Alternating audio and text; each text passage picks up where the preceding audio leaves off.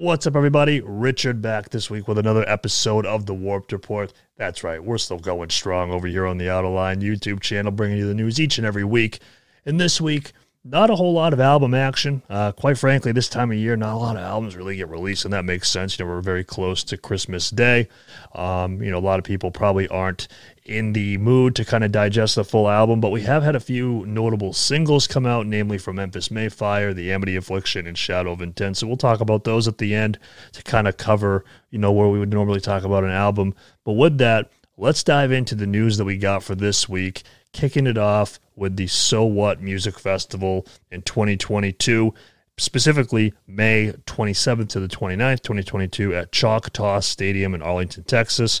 Now, this festival is going to feature many different genres, but, we have Lamb Goat here has actually supplied us with, the bulk of kind of the more metal, hardcore acts, including Parkway Drive, I Prevail, The Ghost Inside Alexis on Fire, Knocked Loose, Born of Osiris, Bleeding Through, Lorna Shore, Suicide Silence, The Acacia Strain, Veil of Maya, Angel Maker, Chamber, Distant, Dropout Kings, Left to Suffer, Jinx, If I Die First, Spite, Volume. Just you name it. This is a modern metal fan's dream day. So again, May 27th to 29th in 2022 at Choctaw Stadium in Arlington, Texas.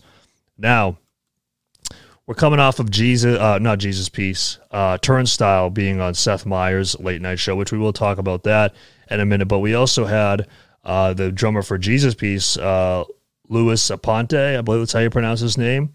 He was going to be doing the drumming for Charlie XCX for the SNL performance, but it was unfortunately canceled due to a surge in COVID-19 cases involving the Omicron variant. So it will unfortunately not be happening, but it was canceled. So maybe there'll be another performance there in the future, because that would have been really awesome for him to do that, and also for just the hardcore and Warped Tour metalcore scene as well. So very unfortunate, but hopefully it happens again in the future. Now this was interesting to me. Slaughter to Prevail say they will most likely sue Sumerian Records. Now, Alex Terrible did an interview here. It's fully in Russian. However, Lamb Goat has done their best to kind of translate it using Google Translate. And through all this right here, this big quote here, pretty much the TLDR that I got from it is that they were stoked to sign with Sumerian. They signed something, and they really weren't thinking about what they were signing, and it has probably reared its ugly head, especially with the success of the band. So now it sounds like, hey, we signed this, but we want to get out of it. We want to go independent and make more money on our own. And I kind of, listen, man, I totally understand wanting to go independent. I totally think that is a great move. However, if you sign a contract, you've got to be cognizant of what you're signing. It's kind of like the old saying, you've made your bed, now you have to lay in it, So I totally understand them wanting to go independent.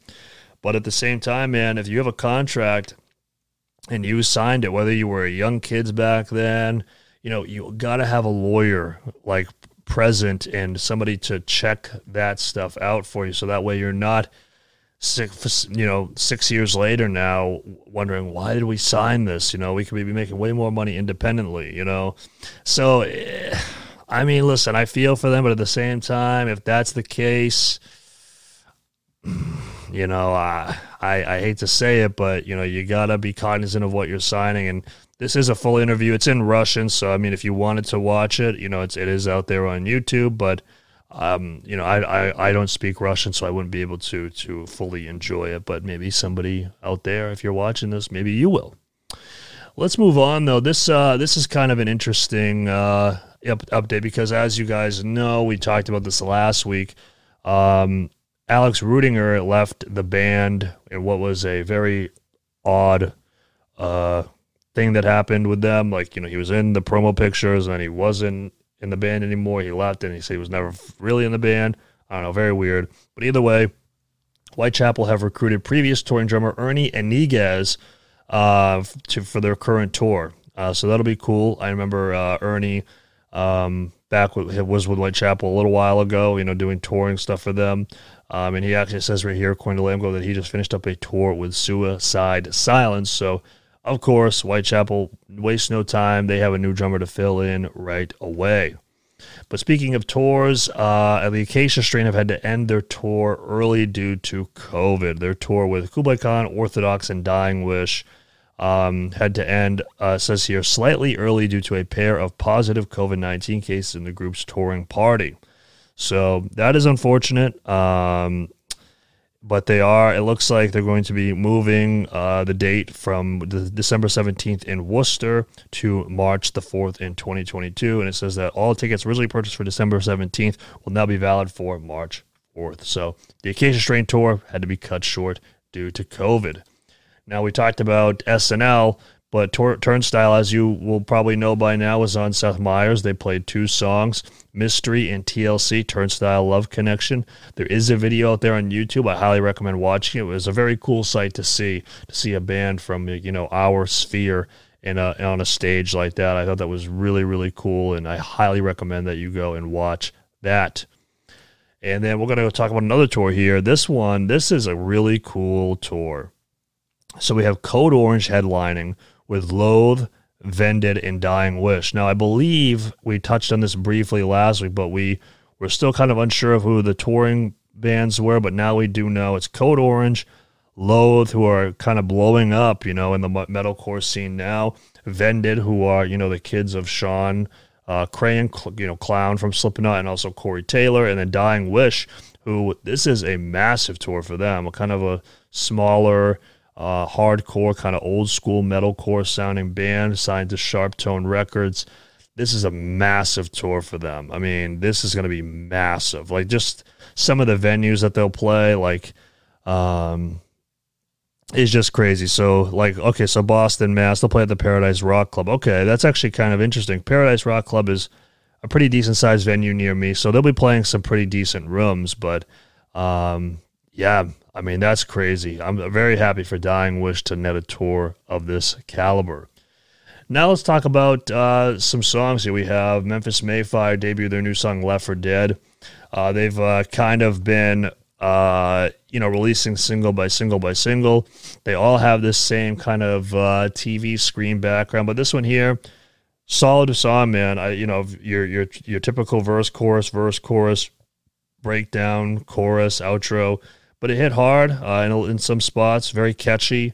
And this is definitely, just a really solid traditional style metalcore track. Next up, we have the Amity Affliction. They premiere their new track, Death is All Around. This one here, it also came with an EP. I believe there was 2 other tracks that were listed with it.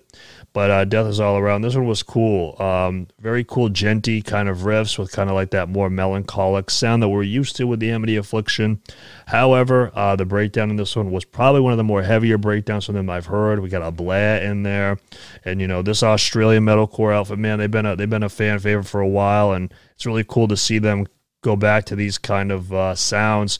They did a lot of kind of more electronic stuff in the past, and I don't know how well received that was, but it's cool to see them going back to a more heavier style. Speaking of heavy, though, Shadow of Intent, their new single Of Fury, their next album, Elegy, will be releasing on January 14th. This song was okay. Shadow of Intent, I go to Chris for my studio for my solo project when I've been recording music. Chris is a great guy. He's a guitar player in Shadow of Intent, guitar player in Currents. I don't know. I just think that it's just a musical style that's just really kind of not for me. It's very symphonic. This one here almost seemed like a Christmas song almost. It was kind of weird, the timing that it came out, obviously with Christmas around the corner, but also just the nature of the song really reminded me of a Christmassy kind of song. But I'll check out the album, of course. Chris is a great guy, and I'm happy to do that. But, I definitely prefer the more current stuff that he produces. But with that, everybody, that does it for this week's episode of the Warped Report. You know, we had a few new songs come out, really no albums. And next week will be interesting. I don't think we're really going to get any albums then either. And it'll be post-Christmas Day. So hopefully we have some stuff to talk about. Otherwise, we'll figure it out. Don't worry about it, okay? There's always something going on. And besides, here at the Warped Report, man, we're always trying to find something to talk about. And I'm glad that we can do that each and every week for you for at least 10 minutes. A quick ride to work, you know, doing some chores around the house. I really appreciate all of you listening. And at the time of this, that this comes out, this will be the final show before Christmas Day. So if you do celebrate Christmas Day or Kwanzaa or any other holiday around this time of year, I hope you have a great holiday. And I hope everything goes well. I hope you get all the presents that you asked for. And listen, man, I really appreciate you watching. And till next week, I will see you right back here, same time, same Out of Line YouTube channel. Till next week, peace.